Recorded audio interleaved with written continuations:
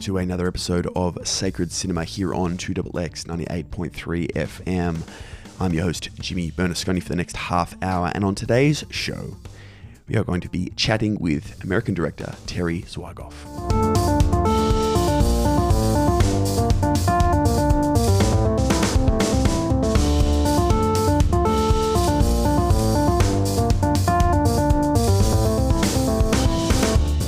Yes, fans of the show would know that we are very big fans of Mr. Zwigoff's work here at Sacred Cinema. I believe it was actually last week that we chatted about Ghost World, his film from 2001, and I'm a personal. I love Bad Santa. I've mentioned on the show that we did on Bad Santa. It was the Christmas special last year. How many times I've seen that movie and how funny I think it is. So it was very cool for me to meet Mr. Zwigoff during the interview that we're going to hear in just a few moments.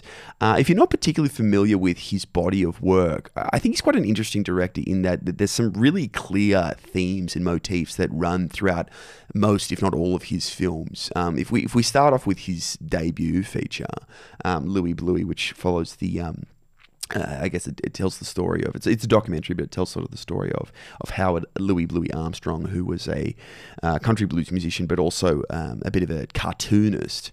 That sort of lifts up, or this sort of introduces us to Mr. Zwigoff's interest in sort of old music and also sort of cartoons and visual art as well. And then he sort of follows that on in his next film, Crumb, from 1994. And this is another documentary. This one follows the story of Robert Crumb, who was another cartoonist, very prominent cartoonist who Terry Zwigoff met in the 70s, and they sort of knew each other for quite a long time. So we're still carrying on these ideas of and also Robert Crumb also did have an interest in sort of old music and things like that. So we're sort of carrying a lot of these interests in cartoons and visual art and old music. And then for anyone that's seen Ghost World, and we did obviously talked about it last week, there's a lot of those elements in that film as well. Steve Buscemi's character is a collector of old records and has a great appreciation for old music and things like that. And of course, Thora Birch's character in that film is off to art school, and she's dealing with a pretentious teacher, or a teacher that isn't really exactly sure about what she's all about, or understanding art and what Thora Birch's art is actually about. And there's a lot of double guessing and second guessing and that sort of thing around the concept of very avant-garde, very profound and abstract art. And then we move on to Bad Santa, which I suppose maybe the film of his that maybe is the most unique. But I still think we have, there's a lot of references to old music in the film. It uses a lot of old music, and we do chat about that a little bit in today's interview. The use of classical music and things like that, and the importance of music and how important that is in shaping a mood and things like that. And I suppose that also has elements of corporate American or corporatism in America, which is something that in the interview sort of Terry does sort of hint at, I suppose, in terms of the fact that there isn't very much quality art in the modern day, in his view, which obviously contrasts the use of a lot of old music and art from years gone by. And then of course with Art School Confidential, we're returning and going into a great sort of depth around what is art, what are the limits of art, and what's the purposes of art. So I would suggest going through his body of work, depending on what country and what you can access, but really interesting to just go through it from really start to finish and see sort of how those ideas get developed and explored in different ways in each of those films. But without any further delay, here is our interview with Terry Zwigoff. Well, thank you so much, Terry, for joining us on today's program. As I've mentioned this in a couple of episodes prior. I mean, last week, I think it was last week's episode, we talked about Ghost World, and we're chatting about sort of how big an impact you've definitely had on sort of my interest in cinema and things like that. So it's honestly such an honor to have you on the show. Thanks so much for joining us today. Oh, it's nice of you to say thank you. That's great. I think we might start off with just maybe better familiarizing our listenership with some of your work. I mean, you became a filmmaker sort of through an interesting set of circumstances. Obviously, you had quite an interest in the work of Howard Armstrong, and that sort of turned, and you sort of went after an interview with him, and that turned into a film. Do you mind just chatting through what happened there and what got you started in the filmmaking industry? Sure. I was record collector, collected 78s of old blues and country and jazz records, mostly from the 20s, and had stumbled on this record that was credited to a musician whose name was clearly a pseudonym, and it said on the label Louie Bluey. And the record just knocked me out. I thought it was incredible. And on the record, he's playing mandolin with a guitar player backing him up, whose name on the label is Ted Bogan, which is his real name. And I, being a mandolin player myself, set out to learn the tune. And as I tried to learn it, my admiration for it grew. It was very subtle what was so good about it. And eventually I got sort of obsessive about it and wanted to meet the guy and do an interview with him. But I realized, well, he's probably dead. This is like 50 years ago, you know. Yeah. But I did some detective work, found Ted Bogan, asked him who this guy Louie Bluey was. Ted Bogan was in Chicago at the time. I was in California. And he said, oh, he lives in Detroit. And I got in touch with, and he said his real name's Howard Armstrong. And I got in touch with him and I said, talked to him a little bit on the phone, told him how big a fan I was and interested in old blues, and that record in particular really impressed me. And I wondered if I could, if I was ever in his neck of the woods, could come by and talk to him. And he said, sure, bring $50 when you come. So I find myself about 6 months later in Detroit. I made a special trip out there with the tape recorder to sit him down and sort of do an oral history of his life and his memories of music. And since he'd never drank or abused drugs in his life, unlike a lot of blues musicians, he had a very keen memory, even though he was like 76 years old. And I thought he's a fantastic, interesting person, an incredibly talented, could still play music, really great, was a visual artist as well. And I thought he's so funny in real life that just, I was originally going to possibly just do a little magazine article about him for a thing in London that I contribute to occasionally, old time music. It's like basically a circulation of 500 people of record collectors, but I thought he deserved more, and eventually led to me doing this documentary film about him. Yeah. Yeah. I was ended up calling it Louie Bluey. Yeah. It's, I think one of the most interesting things about your body of work is that you have such a curiosity about so many different art forms and so many different mediums. I mean, you obviously have made a lot of films, but you've gone from documentary to fictitious films, and within a lot of films you've explored music and old music in particular, particularly in obviously Louie Bluey. The film road was not a particularly auspicious one for me. The first film I ever saw, I was 5 years old in a theater. And my father took me to see a film called Invaders from Mars, 1953. We're living in Chicago. And it's about a kid who's like, I don't know, he's like 10 years old or something. And he comes to suspect that these strange aliens who land in a flying saucer behind his house are taking over the minds of adults. And the way that you can tell if their minds are taken over is somewhat like Invasion of the Body Snatchers, but in this case, they become a little bit more cold and ill-tempered. And my father was always very cold and ill-tempered. So the film was very effective on me. About halfway through, I was getting really paranoid at my father. Maybe he's one of these aliens. And at that point, I had to go to the bathroom. And I told my father I had to pee. And he said, okay, I'll take you to the men's room. I said, it's all right. You know, I'll go on my own. Just point me. Where do I go? Tell me where to go. And he said, just walk to the back of the theater, and there's some stairs out there, and you go up to the top of the stairs, and there's a door there. There's the men's room. I said, okay, I'll be back. So I go up these stairs, and I see two doors, and I see one that's lit up in color in red and one that's not. And I figure, well, the one in red must be the one that's open because it's lit up. So I push the door to that. Fire alarm, emergency exit only. They stop the projector. Alarms ring, people file out of the cinema, the cops show up, my father's looking on, eventually he comes out, he's looking at me in complete disgust and disappointment. That was my first film going experience, which I'm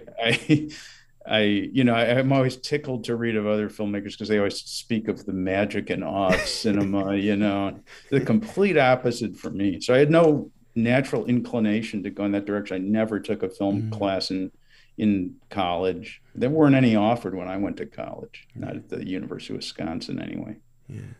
And of course, I mean, music has been a big part of your life, not only as a listener but as a performer as well. Do you still play a lot of music Yeah, I today? play in a couple different, not really. I play with friends at this Yeah, point. We don't perform. I don't like to perform. yeah, I have with Robert Crumb's band in the past. He had a mm, band called the Cheap Suit Serenaders mm, and a few others, but I don't know. Music to me is was always the way into everything. Was really literally like I just my way into my first film, but it continues to be the main thing of interest to me in making a film. You yeah, know, like I can usually tell. I shouldn't say I can usually tell if a film's good or bad. I can usually tell if I'm going to like a film mm, within the first 10 seconds of it coming on, yeah, just from the music. yeah, Because good directors, great directors are always good with music. I don't care if they're Hitchcock or Orson Welles or Chaplin or David Lynch or Scorsese or Coppola. They're all good with music, and you can just tell when you hear some crappy piece of bad music, whether it's score or pop music or something. Sometimes that can work if the picture's right, if it complements the picture, but oftentimes it's sort of thrown up there and they choose it for the words instead of the actual mood of it. And yeah, I don't know, films like music are about emotions and feelings to me. And that's what films are to me. It's like my natural inclination when I start a film is to find the music. And if I can find the music, the rest falls into place. And if I can't, I'm in big trouble and it's really difficult. mm, And I've had a lot of luck with that in most of my films. And one of them, that film Art School Confidential, mm, another film I did with the guy who did Ghost World, Dan Klaus, I just couldn't find the music that worked for it. yeah, It was too the way it was directed and written. It was too playful with the genres to fit the music. I don't know. I had trouble, and but I've sort of come to find that that's the most important factor. If I can get that together, then things go pretty smoothly. But the first time it really hit me was seeing the film Doctor Strangelove, yeah, of just how powerful music could be in a film. Because of course, there's Kubrick and there's everybody else, and he's probably the best as both filmmaker and use of music, in my opinion. And my parents took me to see Doctor Strangelove in 1962, also in a theater in Chicago, which is weird because they rarely took me to a film, maybe 5 films in my life. wow, But that was one of them. And I was about 14 at the time. And I just loved the film. I just couldn't believe how transgressive it was. And I just thought, wow, you can get away with being this subversive. And, I probably didn't know the meaning of the word transgressive or subversive at the time, yeah, but I felt it. I just felt like, oh, this is really pushing things into this uncomfortable territory that is just so different than the crap you see in most media, on TV or whatever in your real life and Life magazine, whatever. It's finally that some sense of truth. And at the end of that film, when the atom bombs are going off to that music, we'll meet again. I yeah. just thought, God, this is like so hauntingly beautiful and hilarious at the same time. And I just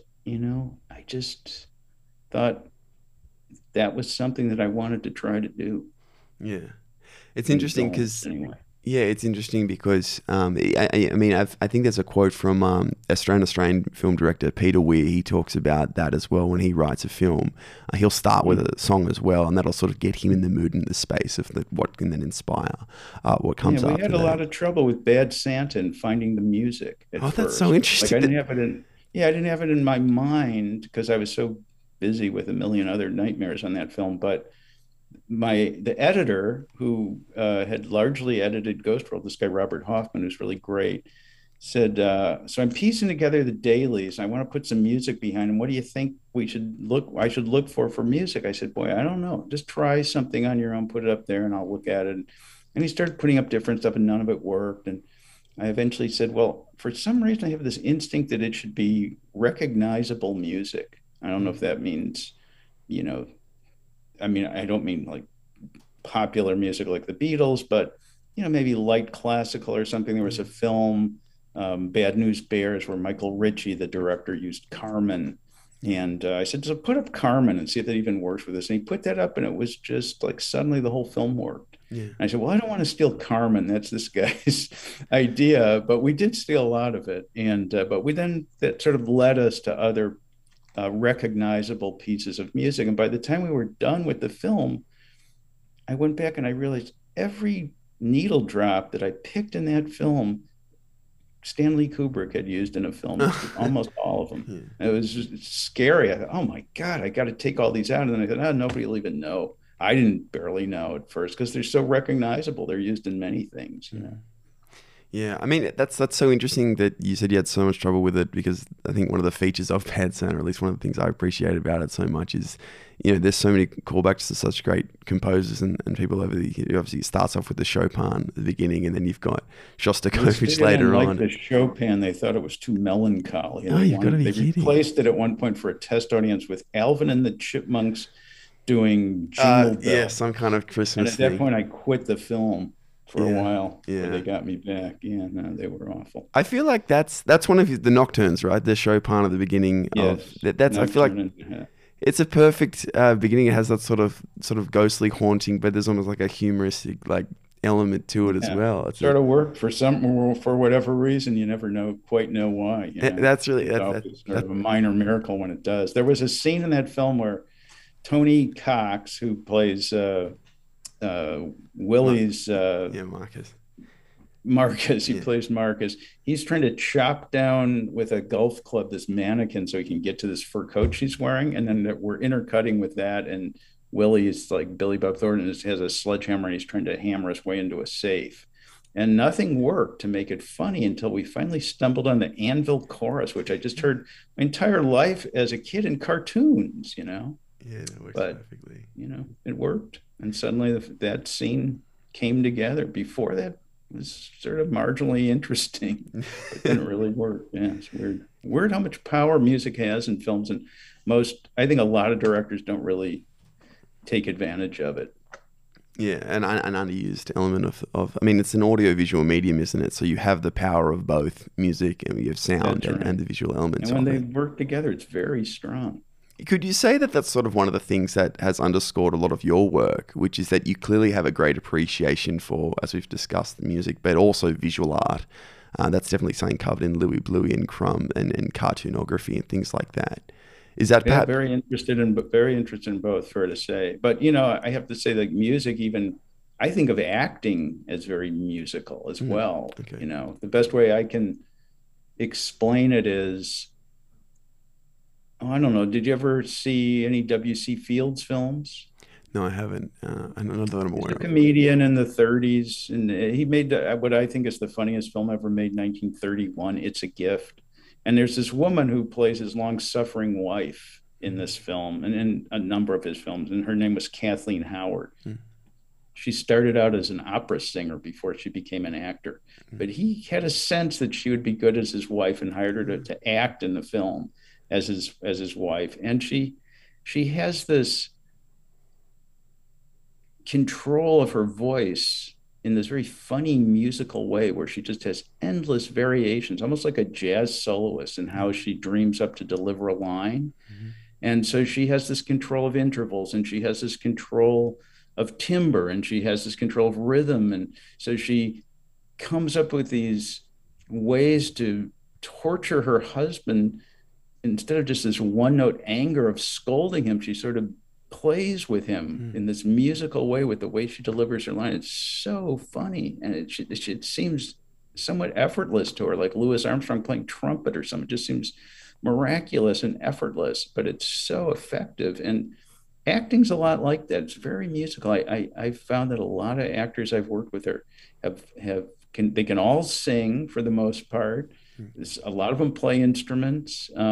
They just have a feeling for that. And there's a kinship with acting, with music. It sort of carries over. I find it interesting. I mean, I think what comes to mind, listening to you speak about that, is that, going from documentary to fictional filmmaking. Obviously, in a documentary, you're letting the subject kind of go along on their own, and you're not, obviously, it's not scripted. You're not telling them what to So do. you think. You'd be surprised how scripted it sometimes is in my films. I'd be interested to know I'm about very that. controlling Ah. person. I fudge a lot of stuff with documentaries. They're not quite as, when I first had the idea to do this Louis Bluey film, my idea was just let the camera run.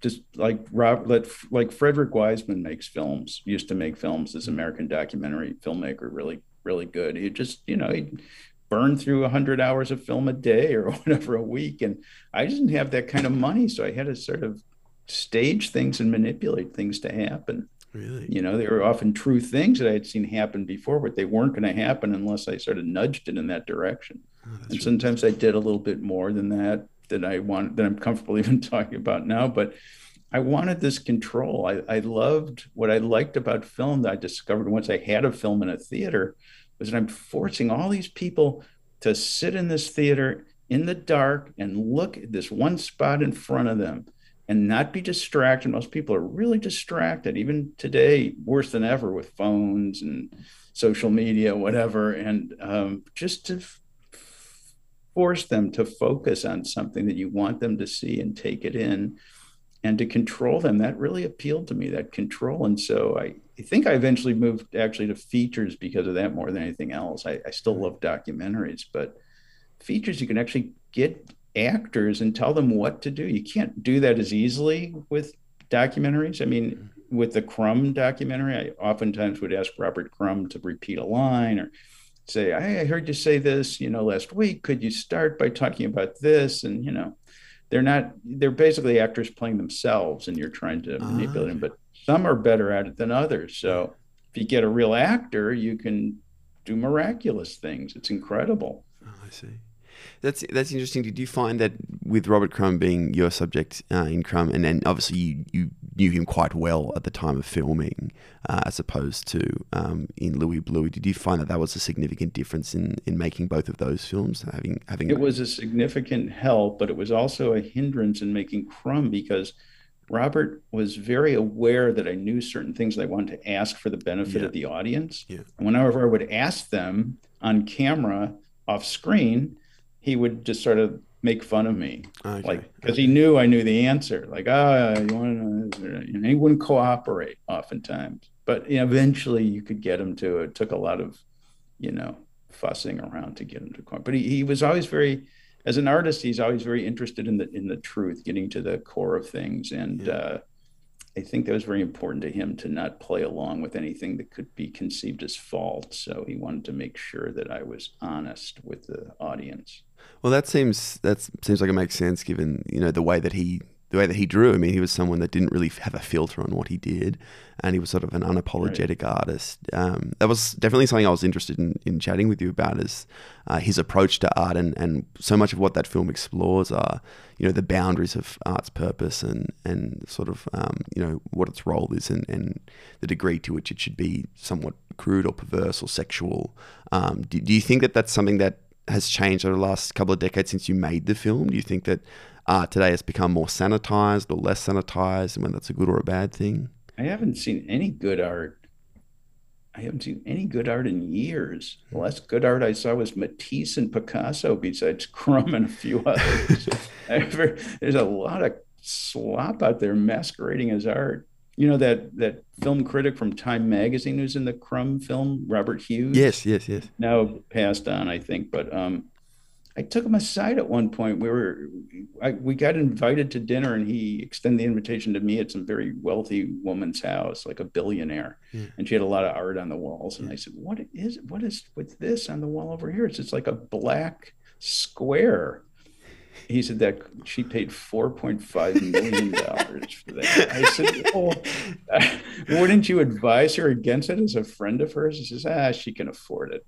Yeah. But I said, it's just complete bullshit. He said, of course I see it. I said, but you're the art critic for Time Magazine, He says, well, we got to make a living. I gotta say, there's some shots taken in, especially Art School Confidential, but in Ghost World as well, especially in those art class scenes as well, and questioning sort of the pretentiousness of a lot of those characters is definitely a breath of fresh air. And I think it's potentially something that we are guilty of doing on this show as well. Is it something that has been a personal issue with you, dealing with sort of pretentiousness in the art world, or not necessarily pretentiousness, but people sort of dressing things up as quality when they're not? Yeah, I like to try to, poke holes in it, make it more transparent how obvious the lies are, that sort of stuff really sort of irks me, but not so much anymore. It was very therapeutic for me making films. I got a lot of that anger out of my system. It was frustrating. Like, nobody understands but me. I've got to get this across. Yeah. But of course, many people do understand without my help. Fair enough. What do you think it might account for that? Just that shift that you said that you haven't seen anything good since Picasso, Matisse. Why do you think that has been? Because obviously, you've got a great appreciation for old stuff, a lot of films of the 40s and 50s and music of the 20s and things like that. What do you think changed sort of post-50s type? I don't know, but I can tell you a story that amuses me. Crumb, the film, opened at the Film Forum Theater in New York City in 1994, and the woman who ran it, who I think still runs it, is Karen Cooper. Very, very sharp, smart woman, likable person. And I kept bugging her to use some of the great blurbs I was getting in reviews, and she said, "No, you want people to discover the film on their own. They want to be told it's good. They want to sort of then see it, get excited, tell their friends." So the best advertisement for your film is there's a line around the block every night. It's been sold out for weeks, and those people see that line and then they want to see it. Yeah. They think they're missing something. So I said, okay, well, I would check in with her every week to see how the box office was doing. And she said, sold out, sold out, sold out. I said, well, can you put it on your other two screens as well before? She said, no, we keep the line around the block, She said, who came to see your film, who bought a ticket 5 times in the last month or something? I said, no, who? She said, I thought she said Juan Miró, the Spanish sculptor, painter from I guess he goes back to the 30s. But she was actually saying Jeanne Miró, the French actress, right? One of my favorite actresses. And I said, really? Yeah. She came to see the film? She said, yeah, 5 times. She bought a ticket each time. I said, my God, I'd be thrilled to death to meet her. Yeah. And I actually wrote a script giving her a big part. That was a script that Johnny Depp had asked me to get involved with. He asked me to write it with this other friend of his. It was based on a French novel. And so we wrote a big part for Jeanne Miró, but never got made, that film. Well, that's all we've got time for this week on Sacred Cinema here on 2XX 98.3 FM. Just want to extend another big thank you to Mr. Terry Zwigoff for joining us all the way from San Francisco, USA. It was an absolute pleasure to chat with him. To you, the listeners, thank you so much for listening. But please consider jumping onto the 2XX FM website to consider subscribing to the station or sponsoring the show. That would all be very much appreciated, and we'll see you again very soon.